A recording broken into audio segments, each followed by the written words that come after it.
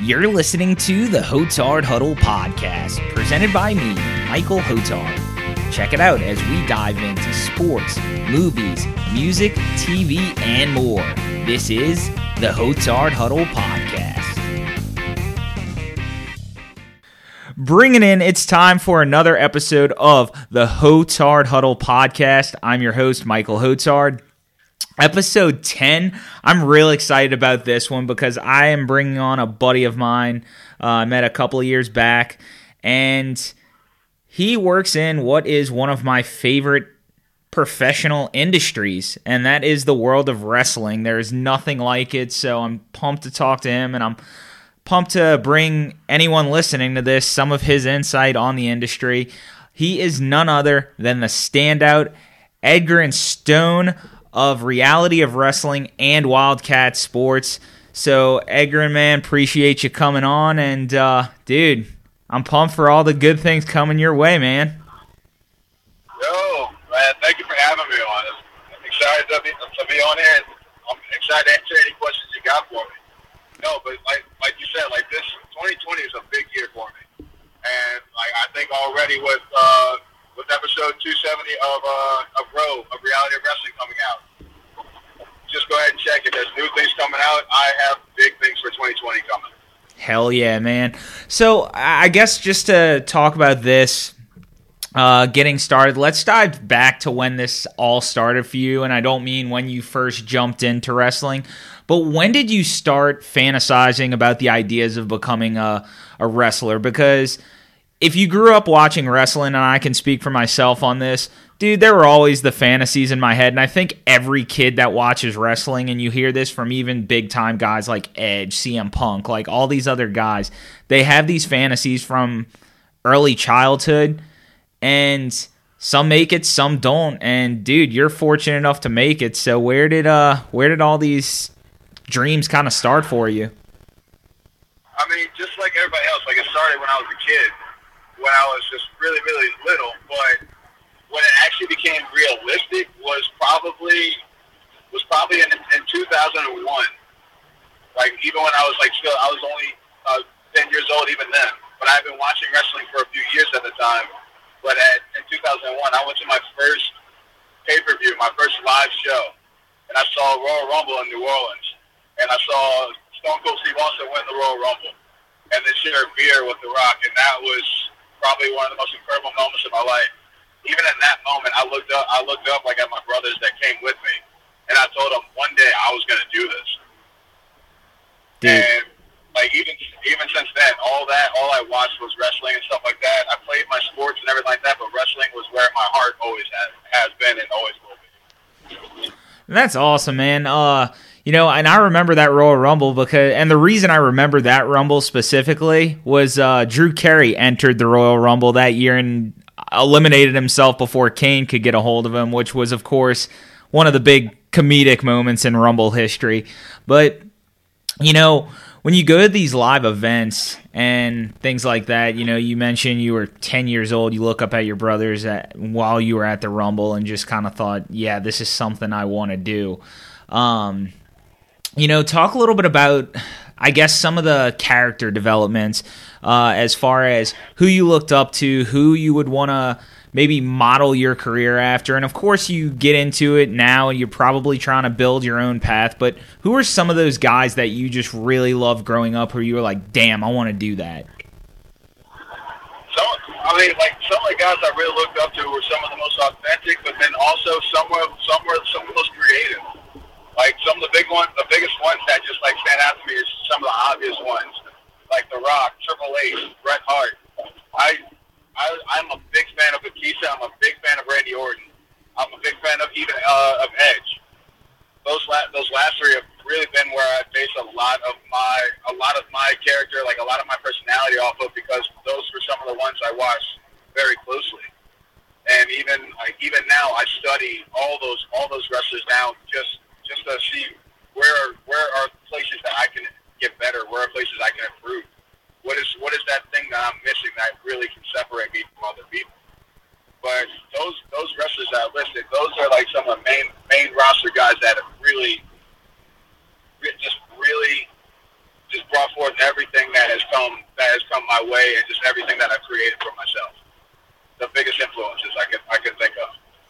Now, as far as some of those guys go, so the three you mentioned, the last three you mentioned were Batista, Orton, and Edge. What's some of the things that those guys have done or do that you have just liked, whether it be from a character standpoint, whether it be from a technical standpoint, whatever it is, like if you can put your finger on something from each of those three guys that you would love to adopt or you like and drew you to those guys? The main two is Edge and Batista. They always came out with such intensity that amped you up and had you ready to go to war. And that's literally how it is for me.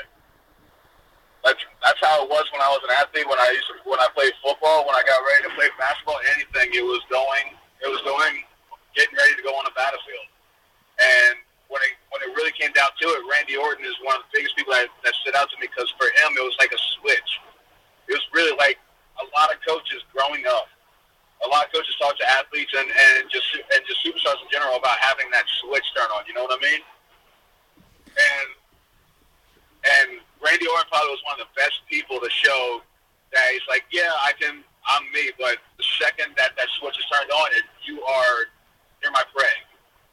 And like that was one of the biggest influences for me. And honestly, it wasn't until wrestling that I truly understood how to turn on that switch.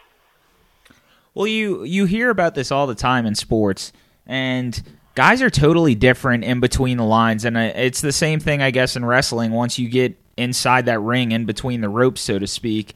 And, you know, whether it's amateur level, whether it's professional level, whether it's recreational level, I mean, you know, we go to the same school. We went to we both go to Nichols. You know, I met you while you were playing football there.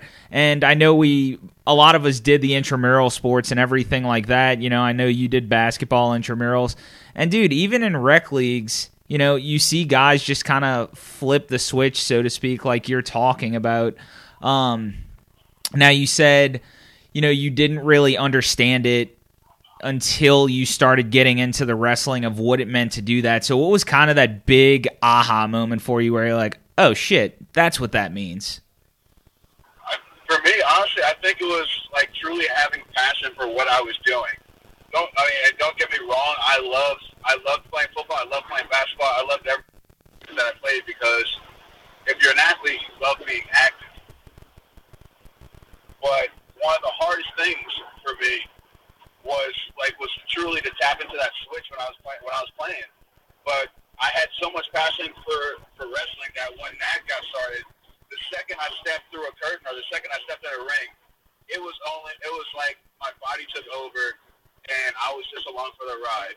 And I think a lot of times, just people watching my matches now, watching me wrestle now, you can see that transfer, because outside the ring, I'm probably one of the nicest people you'll ever meet. But the second I step through that curtain, I'm the guy who's just aiming to rip your head off. Well, you know, with wrestling too, you know, you mentioned the adrenaline. Part of that, I think that would be different, and of course, I don't have experience with this as you do, but you know, you go onto a basketball court, you go onto a football field. You know, there's a potential chance of getting hurt, especially in football, because you are taking hits. But when you walk into a wrestling ring, you're deliberately taking bumps. You're deliberately putting your body in positions and through things that, quite frankly, your body probably shouldn't be going through. So I guess does that sort of bring out that intensity in that animal a little bit more, knowing that, you know, you're going in there, you're taking bumps, but you also have to protect yourself? I think it absolutely has everything to do with that. Every time you step into the ring, it could be the last time you do. And I think that that builds up the moment even more, making you feel like, okay, I've got to give everything I have here, because this might be the last time someone sees me. This might be the last time someone hears my name being called as I walk through a ring. This might be my last time. This might be the last time somebody wears one of my shirts to one of these. It's like every time you step in that ring, that being the last time. And I think about that every time. I think about that literally every day. I train every day. I get focused to do what I need to do. And it has honestly been probably the biggest motivator, because it has honestly taken me to points where I'm testing my body's limits. I'm realizing I could do things that I never thought I could do. And I'm learning so much more and gaining so much more control. So I think, yeah, learning that is probably one of the biggest things ever. It motivates you higher than words could even explain. Now, you know, you get into the ring, and we'll talk about this in a little bit, just some of the guys you've worked with and things like that. But I guess kind of playing off of what you're saying, the first match that I actually watched of yours live and in person, I believe it was against Cyrus the Destroyer at Butch Dewey, and correct me if I'm wrong on that. But you go up against Cyrus, and it's funny because I was just kind of starting to see more and more of the Wildcat and everything like that pop up on my timeline. I started following a lot of this stuff, and honestly, a lot of it had to do with you, because I'm like, well, shit, dude, like, I want to support my boy. But, you know, it's funny because one of my buddies who's a fan said, you know, you go in there, you pretty much are the one that's destroying people. You make quick work of people because you are a physical presence. Now you're facing Cyrus, and you're kind of on the opposite end of that because, I mean, he was throwing you around like a rag doll. And the match, one of the spots that I was kind of I'm sitting in the front row kind of clenching a little bit because I'm like, oh, holy shit. You know, you two go up to the top turnbuckle, and then I don't remember if this finished the match, but I think it did, but you hit the Samoan drop off of the middle rope, and I was like, oh, holy shit. So when you talk about going into these matches knowing it can be your last, I mean, dude, you're lifting up a guy who's twice the size of you, and you're a big son of a bitch. But, you know, that's one of those moments I feel like that kind of reiterates what you're talking about. But that spot was freaking awesome, and I just remember being in the crowd and being like, holy shit, look at my boy. No lie, that is one of the craziest matches I've been in, and Cyrus is one of the strongest, most inhuman strength people I've ever met. Like, I'm 260 pounds. This man is 400 pounds, but he's still throwing me like I'm nothing, like I'm a damn softball. and let me tell you, and I mean this 100%, I was hurting that next day. I did not want to get out of bed. I did not want to move. I was so happy that I won so I could at least smile the next day. But I did not want to move or go anywhere. I needed to stay in bed and rest. I was hurt. That man took me to a whole nother level, which honestly made me nothing but grateful for it. But that dude is strong as an ox would be an understatement. Well, dude, I mean, it was within the first minute of the match because you walk up. You know, we were talking a little bit about this before, and we'll get into it. But you work as a heel for Wildcat, and for those who may not know wrestling terminology, just to fill you in, that basically means bad guy. So, you know, as a heel, obviously, no matter who you're facing, your entire persona as a physical presence is, even if you're facing the Giants, so to speak, you're supposed to go in with a little bit of arrogance and show them up. Well, I think it was in the first minute of the match, you guys lock up, and, you know, you talk about him throwing you around like a softball. Literally within that first minute, I saw the bump you took because, again, I'm sitting right there. And, dude, I mean, he hurled you across the ring. I was like, holy shit. And it was at that point I was like, all right, this might be a damn good match. And it was. So, you know, I can only imagine the pain you were feeling after that. So, but another match that I'd like to talk about, you know, this kind of stems back to WWE. So one of the guys that I saw you got to tag with and within the last couple of months was Hurricane Shane Helms, who is, you know, one of the biggest names in wrestling. And you know, I was listening to Talk is Jericho. We were talking about this before. I was listening to his podcast with David Arquette, actually, earlier this week, and he was talking about Shane Helms and what a great guy he was. So talk about working with Hurricane and how cool that must have been, because you talk about the Royal Rumble. I'm pretty sure he was in that Royal Rumble that you went to as a kid. He was. And I tell you what, that dude has been around for a long time and has probably one of the youngest souls I've ever met. And just being tag partners with him was ridiculously unreal, and I had to fight my hardest not to fanboy out of this, not to just like kind of just break. It's like, can I get your order? Can I do this? And I'm like, because like, come on, like everybody else, I grew up watching this guy. This guy, even like a lot of my moves have been inspired by this guy. All about it. Like, and the only thing I will say, one of the things that honestly made me just laugh my ass off is the fact that when we showed up, it's like at that point I was still wearing black and green, so we actually looked like a tag team. I was matching Hurricane Helms, and that's literally the only thought that was going through my mind. I'm matching Hurricane Helms right now. Dude, that's awesome. It's funny because you say that. One of his catchphrases as Hurricane for the longest time in WWE was, "What's up with that?" So I think that would have been dope if he would have just dropped that on you the second, or while y'all are waiting to come out and everything. But dude, when I saw you were gonna be tagging with Hurricane, dude, I was pumped for you, man, because that's a big moment. And Wildcat has a lot of those guys who are mainstays in Wildcat. Steve Anthony, Steven Richards. That I know they've brought RVD to a couple of events, Harlem Heat. So you've been on the card where a lot of those guys have been there. So it's got to be awesome being able to just sit in a room and pick those guys' brains. My entire experience through Wildcat, through reality wrestling, through my entire wrestling, my wrestling career so far, has been extremely eye-opening and just been nothing but just a path of learning. Like working with Hurricane Helms, I got the opportunity to work with Stevie Richards.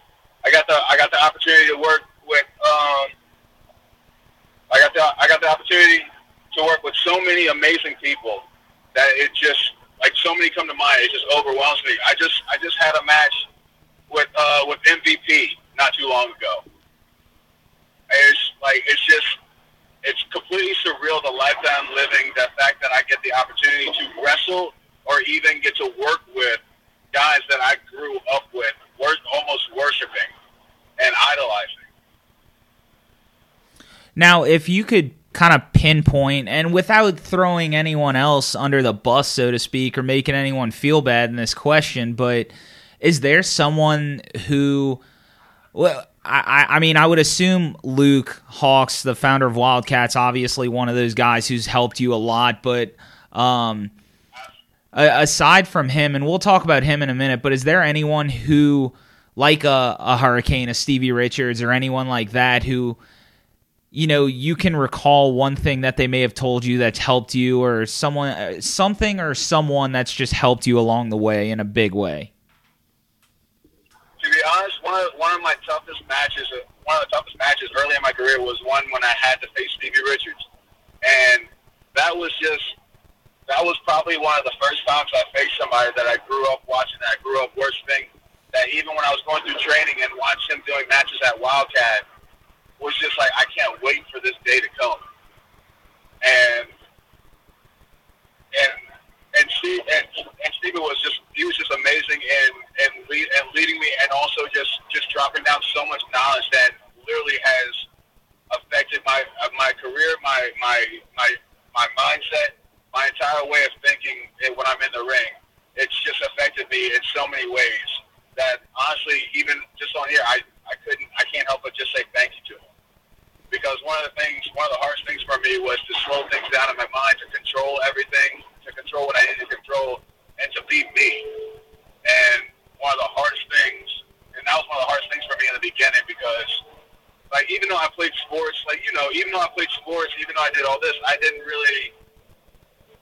really like jumped out got the center of attention, like wanted to be the center of attention, anything like that.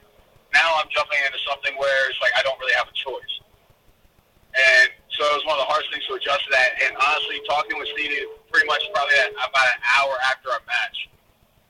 That man laid down so much knowledge, so much just real talk with me that it changed my mind frame, and it's really helped me be driven and motivated to my goals that I have for myself today.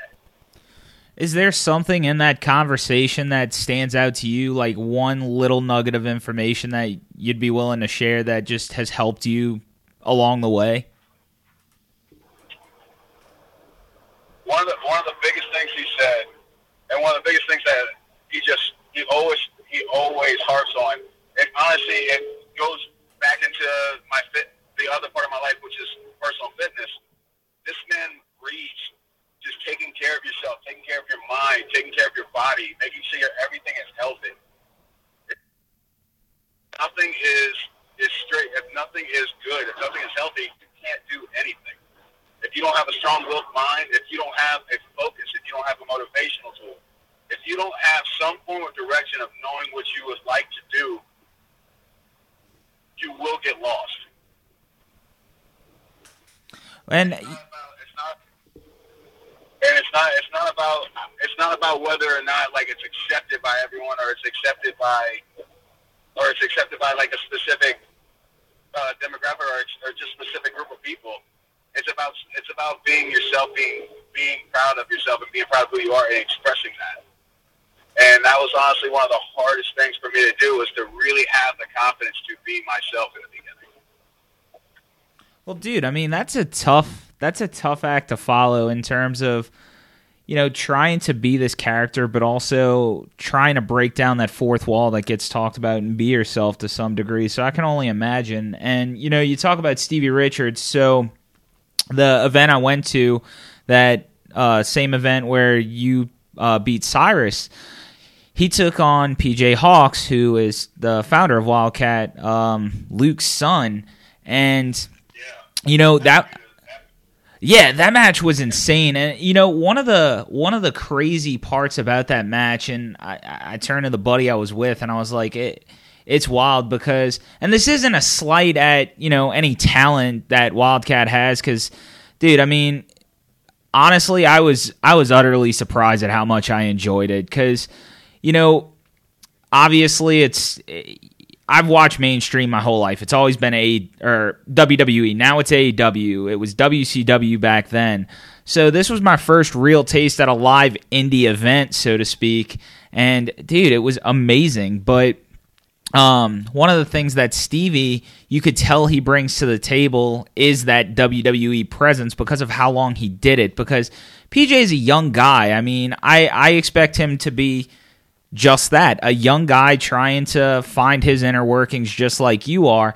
And with Stevie, you could tell how much he was, you know, kind of carrying that match to some degree.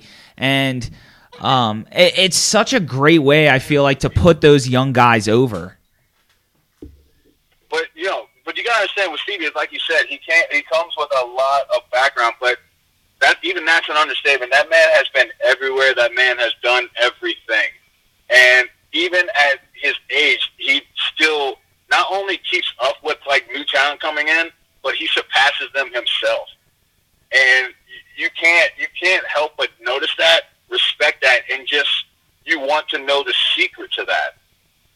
You cannot step in the ring with Stevie Richards and not feel like you had just gone up another level and have learned something.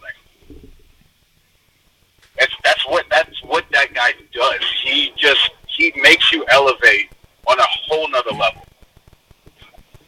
Well, I feel like getting in a ring with someone like that, you know, it's that kind of, I guess to relate it back to you, it's that moment of going from, you know, high school football to college football. It's just, all right, well, either you step up and answer the challenge or you fall flat and you may not get this opportunity again. 100%. So, but now that you've moved to Reality of Wrestling over in Texas, you moved a couple of months back. You've been doing that for a few months. And one of the interesting things, so we talked about you being a heel a little bit in Wildcat, but you're working as a face over in Texas. So talk about how that's been going. What kind of got you moved to Texas, and just overall, how's it been going?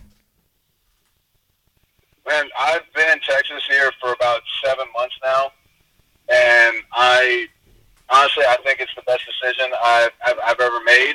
I miss home. I miss my home in New Orleans. I miss Wildcat. I miss everybody that I trained with. But as far as what everything I want to achieve in my life, like expanding my name, building my craft, creating something for myself, I couldn't be in a better place towards what everything I'm going for. I think that this was the right choice for me, and then going to reality of wrestling it's elevating and expanding and learning everything. I'm working with Booker T now. That's a whole nother level. That's a whole nother step forward.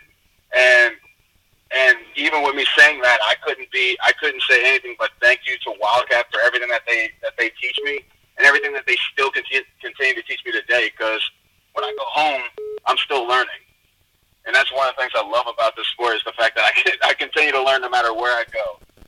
But being in Houston, it's a new life. Like I'm doing myself a wrestling. I'm also building a personal training business for myself. It's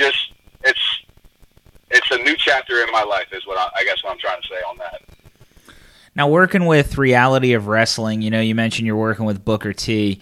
Talk about some of the matches you've had there. Who's some of the other guys that you've enjoyed working with, and what's one of the best matches that you feel like you've put on since you moved? I've worked guys like a man named Abel Jackson. I've worked that. One of the biggest matches that I've worked is Ryan Davison out here in Texas. This guy has worked for so many years, but this man has put in so much work that has stood out more than anything. And he's been a real big part of me settling in and adjusting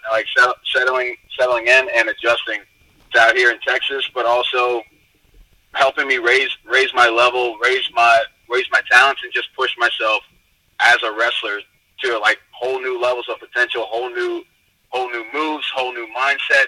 Just learning something every day. I step in the ring with him. And he also wrestles at Wildcat New Orleans. He travels all over the country, and he was a real big influence for me. Just watching him wrestle and everything like that. And it's just now I get to train with him like a brother, like a partner, and it's amazing. It's like I can't say once again, like another person, I can't help but say thank you to everything that he's teaching me. Now, one of the things that you had to that I talked about earlier that you kind of had to flip gears on. So you work as a heel in Wildcat. You're working as a face now in Reality of Wrestling. So let's talk a little bit about that. What entails working as a heel or a face? Let's start with being a heel. You go into Wildcat, you work as a heel, and there's a lot of, you watch documentaries, you listen to interviews, there's a lot of guys who prefer heels, being heels, so to speak, because they think it's easier. You can get the cheap heat, you could do all the underhanded things that can put you over. So when did you find out, or was it your decision, was it someone else's decision, that you were going to be a heel working in Wildcat? I mean, when I found out, I was excited because I get to work different ways, and a lot of times I am a little bit more laid back, a little bit more silent. As a heel, I can be more out there. I can be more obnoxious. I can be arrogant. One of the things that a lot of places love saying, a lot of commentators love to do is they love to talk about how I look, how my body goes. I can get a little conceited and self-absorbed about it so that people want to hate me. And I won't lie, sometimes it doesn't work because sometimes they just focus on the body. But But honestly, it's something that I've always needed to work on because babyface, honestly, being a good guy is not hard for me. Like it's a little bit easier when you're a big guy. You have a look, and it's just like you want people, and you make people want to get off their feet. But getting people to hate me, honestly, was harder for me because it was hard for me because a lot of people do see me outside of the ring. Right. They do see me like just in a normal setting, a normal environment, and see like this guy. It's like this guy isn't such an asshole. But once again, the second I step in for Wildcat, it's everything I ever want. The second I step in for reality wrestling, I want everything. I want all the recognition. I want all the attention, and I want to make sure that everyone knows it's coming. But the difference is how it's presented. If I'm a heel, I don't need to earn that shit. But if I'm a babyface, it's my actual personality. I believe everything should be earned. You need to work your ass off for everything that you get in this business. Now, talking about heel and babyface, let's pinpoint this down back to a similar question I asked earlier about guys you looked up to. Growing up, actually, before I ask that, I'll switch it up a little bit. Before I ask the question I want to go to, as a kid, I know you said it's more natural for you to be a babyface, but as a kid, when you were kind of talking to yourself and talking to your friends about being a wrestler, did you envision yourself as a babyface back then, or did you weren't sure, didn't know what it meant, or what was your thought process, I guess, as a kid versus as far as working heel or face? Man, as a kid, I think it's just like everybody else. We didn't really know the difference between heels and faces, but we knew wrestlers that we liked and we hated. True. Or disliked. So it's like, for me, I was like, I'm going to be just like The Rock. I'm going to be just like Ed. I'm going to be just like Batista. You can start calling me, this, you can start calling me that. It's like, and just like everybody else, is like, you're crazy, or you're a little whacked out of the head to think that that's really what will happen. But I mean, like at that age, we don't know what's good or bad. All we know is that like this dude was cool. This dude has my attention. This dude's entertaining. Or this guy's a dick. So it's like for me, I just knew who I wanted to be like, and then as I grew up learning about the difference between heel and faces, I started learning how they acted and how they portrayed. And one of the funny things was even before I was wrestling, like I would watch closely. I would watch wrestling much closer than a regular fan, like trying to understand everything that was happening.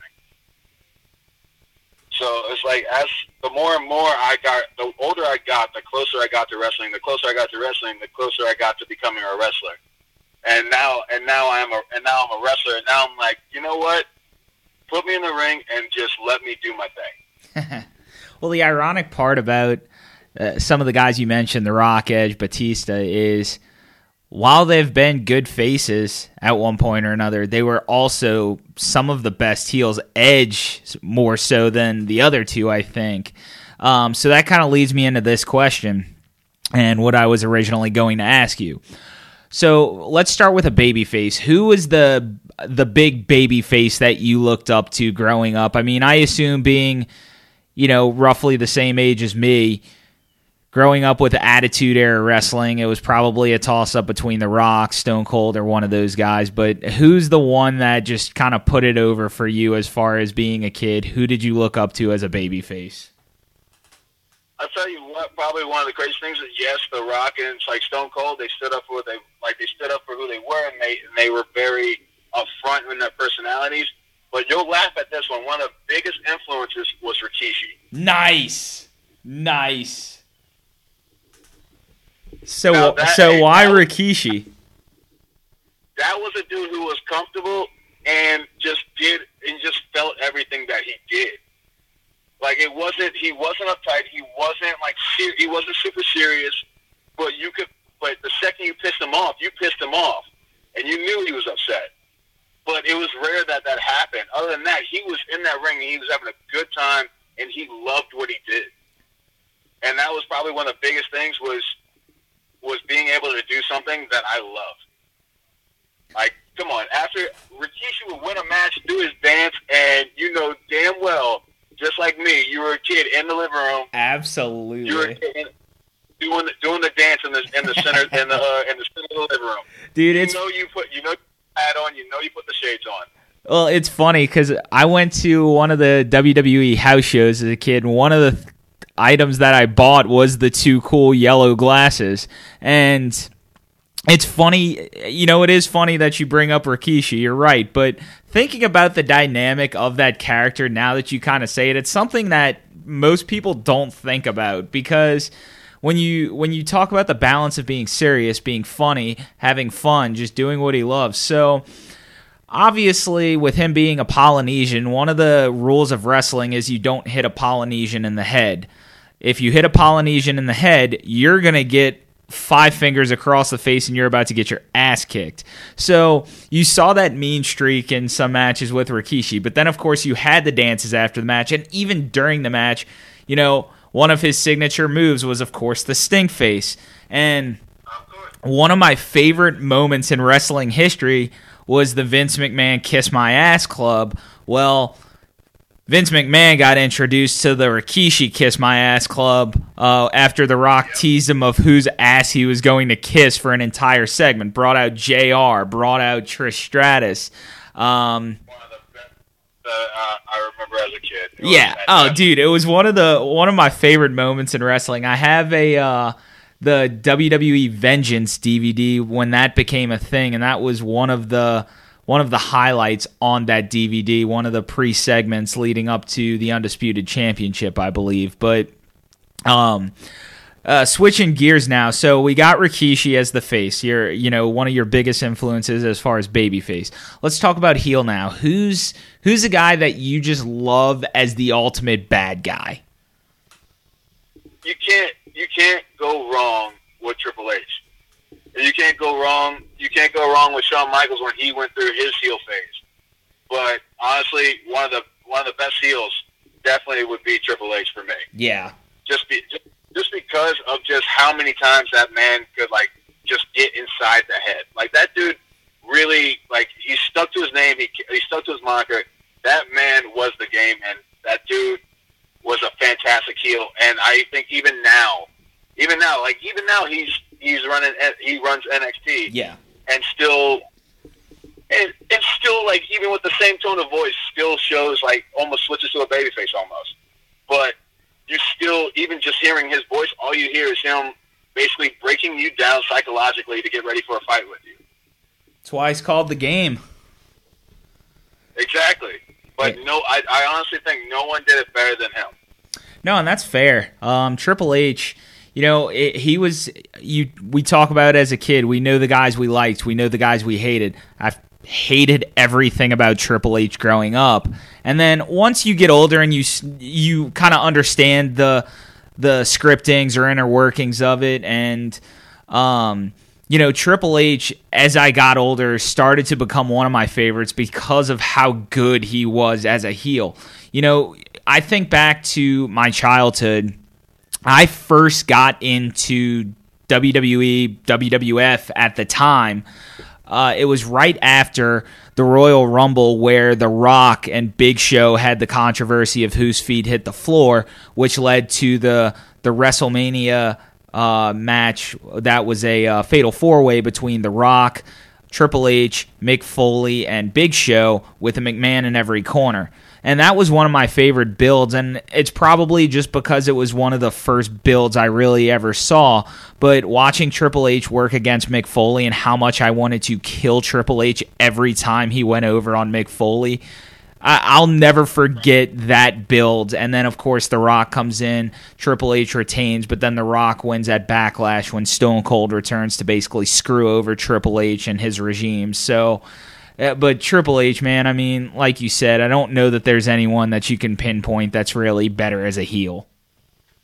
I mean, but even just listening to some of the guys that we listed, the Attitude Era was probably one of the most most influential eras for me. Like it was the most influential era for me, and it built a lot of my love for wrestling now because it told the stories. It told everything that it built up everyone you need to be invested in. It made you hate everybody you need to hate. It sucked you into that world, and I got sucked into the Attitude Era. I got so sucked in. Yeah, I think we all did. Well, let me ask you this, and this is kind of diverting away from the mainstream and just more talk in general, but one of the things that I hate about people who don't watch wrestling or don't understand it to a certain degree, and it's funny because I had my nephew ask me this the other day, and, you know, he's 8, he doesn't really understand, but he was like, you know, is wrestling fake? I was like, one, don't ever use the word fake around me when it comes to wrestling. I was like, it's scripted, it's predetermined, but it's anything but fake. I'm about to say, I have suffered more injuries from wrestling than I have in my entire career of any other sport that I've done. Like, I sacrificed my body a whole lot more than I did in any other sport that I've done. For someone to tell me that, and this is a real big pet peeve of mine, but for someone to ask me, is wrestling fake? I really want to pull Andre the Giant and just body slam somebody on just the floor, just right out in the open. And I don't think anyone in the wrestling industry would blame you if you did that. That's what I'm saying, because it's like, you really want to come at me right now and say something where I sacrifice my body, do everything that I'm doing, have marks, have all the scarring, everything that shows that I'm doing everything. But you still want to ask, isn't that fake? That is literally, for me, that is literally just a shot of someone trying to take a shot because they're unhappy or they're just upset about something. Yeah. And they really want to make me feel as low or as bad as they do. Because for me, wrestling has become a part of wrestling is my life. And even before I became a wrestler, it was a part of my life then, and it made me feel a certain type of way that a lot of times got me through a lot of dark and sad days. So for me, for someone that like to try to downplay something that influenced me, that built a lot of strength within me, and that also it created a lot of the man that I am today. For you to try to say something like that, it's an insult to my heart. Absolutely. It's an insult straight to my face. And I have no sympathy for that. Yeah.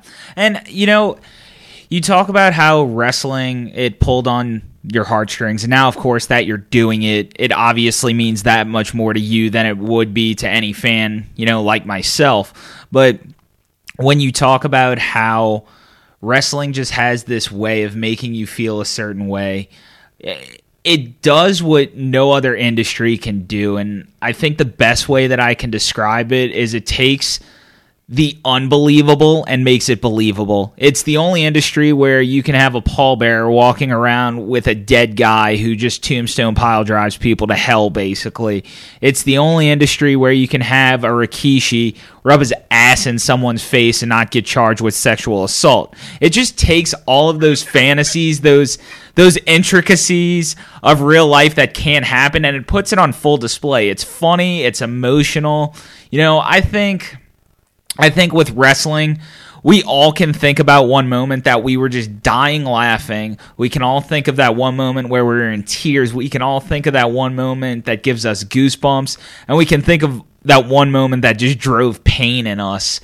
And that's just as a fan. So when you start talking about those things, you know, building up to you as a wrestler and in the ring as a performer, I mean, dude, I can't even imagine. Now, I guess kind of playing off of that point too, one of my favorite moments for wrestling, and it's because I was there, was of course WrestleMania 30.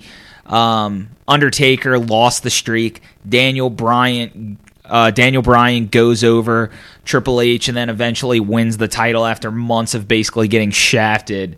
What's a big moment for you that you just were completely come about with joy as far as wrestling goes?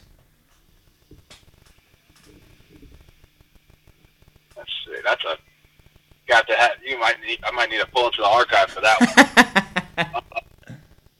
It's honestly, it's a lot of those really big Mania moments, but it's like, and those are probably some of the moments that really filled me with the most emotion and make me feel the most.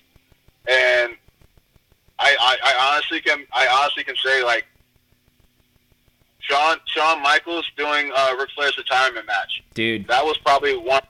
I know that sounds like such like a fanboy answer, like just like a wrestling geek answer, but that is probably one of the most emotional moments of my entire life. Even and I watched that as a kid, and I felt something dude, for it.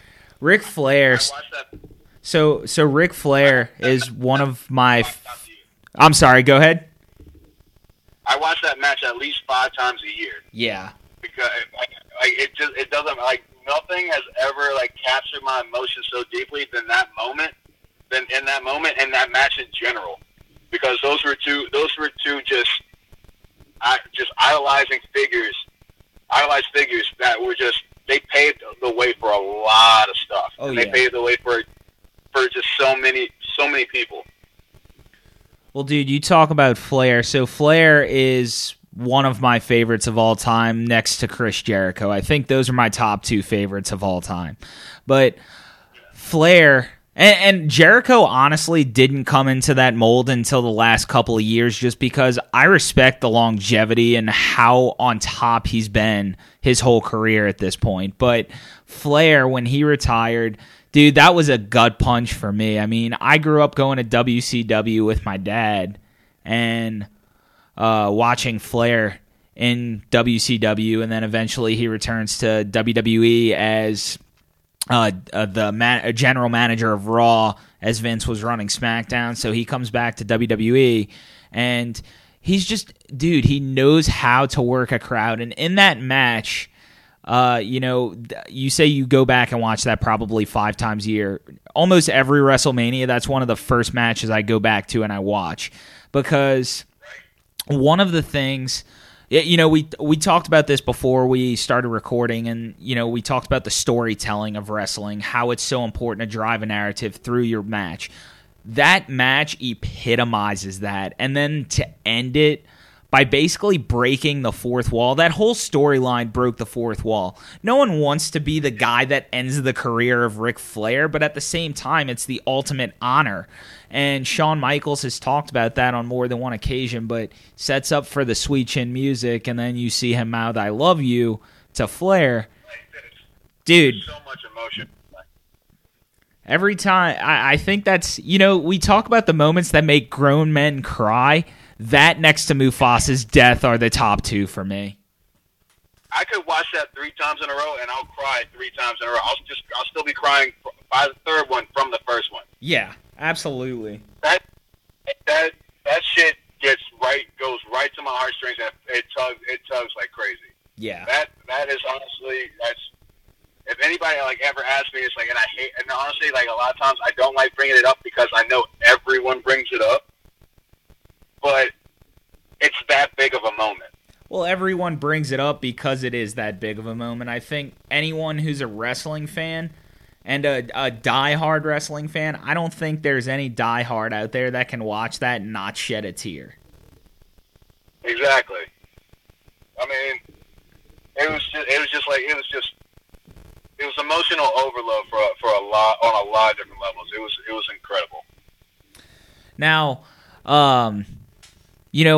I guess for you, as we're coming to a close in a little bit here, so with you working as a face in reality of wrestling now, and you kind of expanding into Texas, what's the next step for you? Where, I guess, if in 6 months' time, what's your big goal here? Honestly, every day is a new goal for me. Every day is something I'm working towards stepping up another level, or just getting a little bit closer to another level. Like I said, once I moved out here, I've been with Reality Wrestling. In 6 months, I definitely hope I'm still there and building something something even bigger in there. I'm building my own wrestling, my own personal training, my own personal fitness business, which is begun to take off and began to actually create a little buzz out here in Houston. So I mean, in 6 months, I hope to have. In 6 months, if I'm being real with you, man, I hope to have everything that I'm driving for, and be able to travel more and go across the country, go out the country, get internationally known. Like my dreams include traveling to Mexico, to the UK, Japan. Like you say 6 months, but literally I take it a day at a time and building towards everything I want for my life. Now, what's I saw you did just have a title match recently.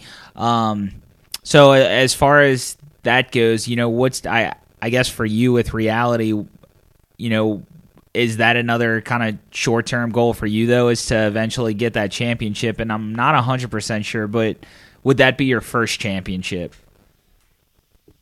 I actually haven't had that title shot yet. It's coming up soon, though. But it would be my first title. It would be my first championship belt. Which honestly, personally, would be a huge deal for me. It would be a huge moment for me. And being honest, I probably would cry a little bit. But every day I work towards not being champion, but being and creating something that I can be proud of, and will look in the mirror and be like, "You're on the right track." I absolutely hope that I can become champion in the near future. But my goals are always just to be better and to reach a new level. And I guess that's one of the cool parts about wrestling too, is unlike sports, sports like NFL or, you know, football, basketball, MMA, titles validate, you know, your career. Whereas titles in wrestling don't necessarily validate it to some degree, because of course they're important, but, you know, talking about AEW here, one of the guys that is obviously one of the biggest known wrestlers, not just in the U.S., but across the entire globe because of his work in places like New Japan, Kenny Omega. One of the big buzzes around the internet right now is, well, he's not being utilized properly. He's not in the title picture. And a guy like Kenny Omega, who's a seasoned vet at this point, who is one of the 4 corporate faces of the company, he just wants to put the other guys over, and he said that before, and he's still, I think, 9-4 total in AEW, and he's doing his job of putting guys over while still not losing that buzz. And I guess kind of playing off of your point of just trying to be the best you can be, like I said, you know, even if those titles don't come, that's the beauty of wrestling, is you can validate yourself in so many other ways. But I mean, listen to and that's exactly what I'm saying. Listen to what you just said. That man, he's not in the title picture. He doesn't have a title on his shoulder at AEW. But we're talking about him. People that watch AEW are talking about him. They know that he should be there. They know that he deserves that. But he himself is talking about he just wants to create something better. He wants to be better. He wants to help the new talent get better. And that's my mindset the second I step into training, step into the ring, step into a weight room. It's how can I be better? How can I be better today than I was yesterday? What is the next step, and how do I get there? Well, what's the playing off of that? What's the next? I guess what's one of the biggest things you want to work on as far as your character, whether it be, you know, in ring, you know, in your demeanor, personality, or on the mic in your promos. You know, what's kind of the big thing for you right now that you'd love to really hone in the next, you know, couple of days, couple of weeks?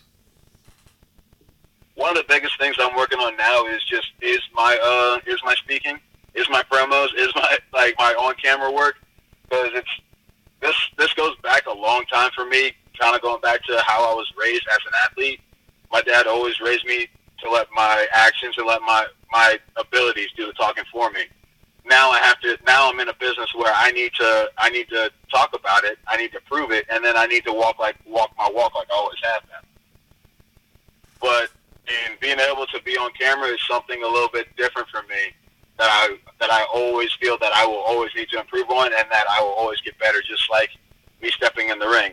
But on camera work still needs work, and then my social media presence, I gotta build up on social media. I'm an old soul when it comes to social media, and I have trouble getting it. But that's something that I'm improving on to honestly increase my career, increase what I need to do, so I can keep doing what I love. And you bring up the sports, and you know how in sports the rule is to let your play do the talking, and that's what's interesting about wrestling too, is you got to walk the walk, but you also have to talk the talk. And then doing this on camera work isn't easy for most people, you know, even for people who have been doing it for years. I mean, I still get on camera. I started getting on camera when I was 16, although I haven't really honed it in, so to speak. But there's still certain things and times where I look at myself on camera, I'm like, the fuck am I doing? Like, what the hell was that? So I totally understand the on-camera side of it and trying to hone that in. But, you know, as long as you keep working, as long as you keep grinding, man, I'm sure you'll get there. And dude, I really appreciate you coming on and sharing some of your insight with wrestling with us, because, dude, I mean, I've told you on more than one occasion I'm a huge mark for wrestling, so this was cool. And dude, best of luck in the near future, and I hope you really hit those goals that you're and get to those places you're trying to get to. Thank you, man. I really appreciate it, and I really appreciate you having me on, man.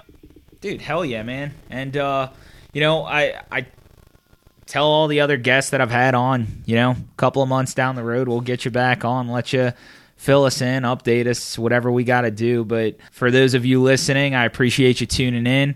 It's been another great episode of the Hotard Huddle podcast, and I was with my buddy Edgar Stone, the standout, who is a star of Wildcat Sports and Reality of Wrestling. So for those of you listening, thanks for tuning in. As always, honor the huddle. Thank you for tuning in to the Hotard Huddle podcast.